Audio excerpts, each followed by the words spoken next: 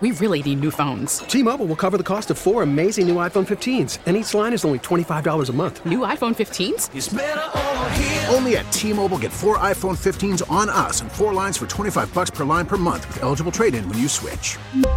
Minimum of 4 lines for $25 per line per month with autopay discount using debit or bank account. $5 more per line without autopay, plus taxes and fees. Phone fee at 24 monthly bill credits for well-qualified customers. Contact us before canceling account to continue bill credits or credit stop and balance on required finance agreement due. $35 per line connection charge applies. See T-Mobile.com. California is continuing to do well in the fight against COVID-19, but that success is actually impacting some COVID vaccine legislation that has, and in some cases had been working its way through the state legislature. Phil, AB 1993, a case in point here. Can we start there? We're talking about Buffy Wicks, Assemblywoman from the Berkeley-Oakland area's call for all workers in the state of California to be vaccinated. Now, this idea is not without controversy, and as a matter of fact, quite a bit of controversy, but, given the pandemic and the crisis, she thought the best way to prepare for a possible surge or a variant coming in was to get everybody vaxxed up.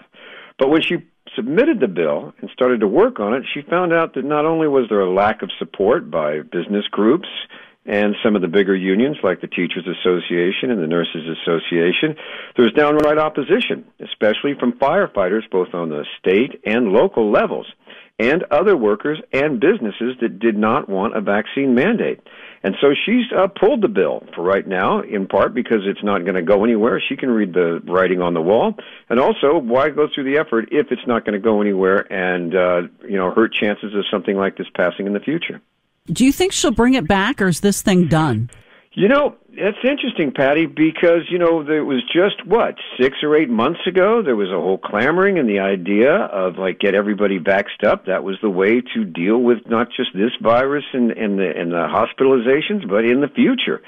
I seriously don't know. Now, Senator Richard Pan has a bill, pending or going through about kids, students, young students being vaccinated. And that's facing opposition by anti-vaxxers and by parents. And lawmakers are prickly about taking that one on. So I really don't know what the future of it is. It's interesting because nationally, California is seen as this deep blue state where, mandates were coming out left and right. And many people believe that Governor Gavin Newsom actually issued a vaccine mandate for state workers, but that wasn't the case. What he issued and what went around the state was a mandate to either get vaccinated or get tested regularly. And that tested regularly was this big loophole, and that's what everybody was doing. And it put some local jurisdictions actually in a hot seat, like San Francisco that was saying get vaxxed or get fired. They were going, hey, why am I being required to get vaxxed when just across the county line or on the state, it's okay for me to get tested and not vaxxed?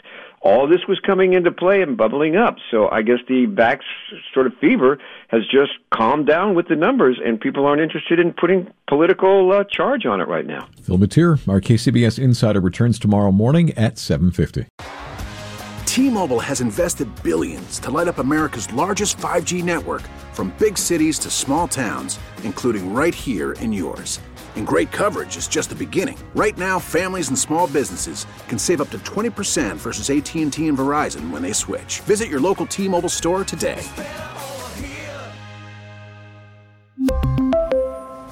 Plan savings with 3 lines of T-Mobile Essentials versus comparable available plans. Plan features and taxes and fees may vary.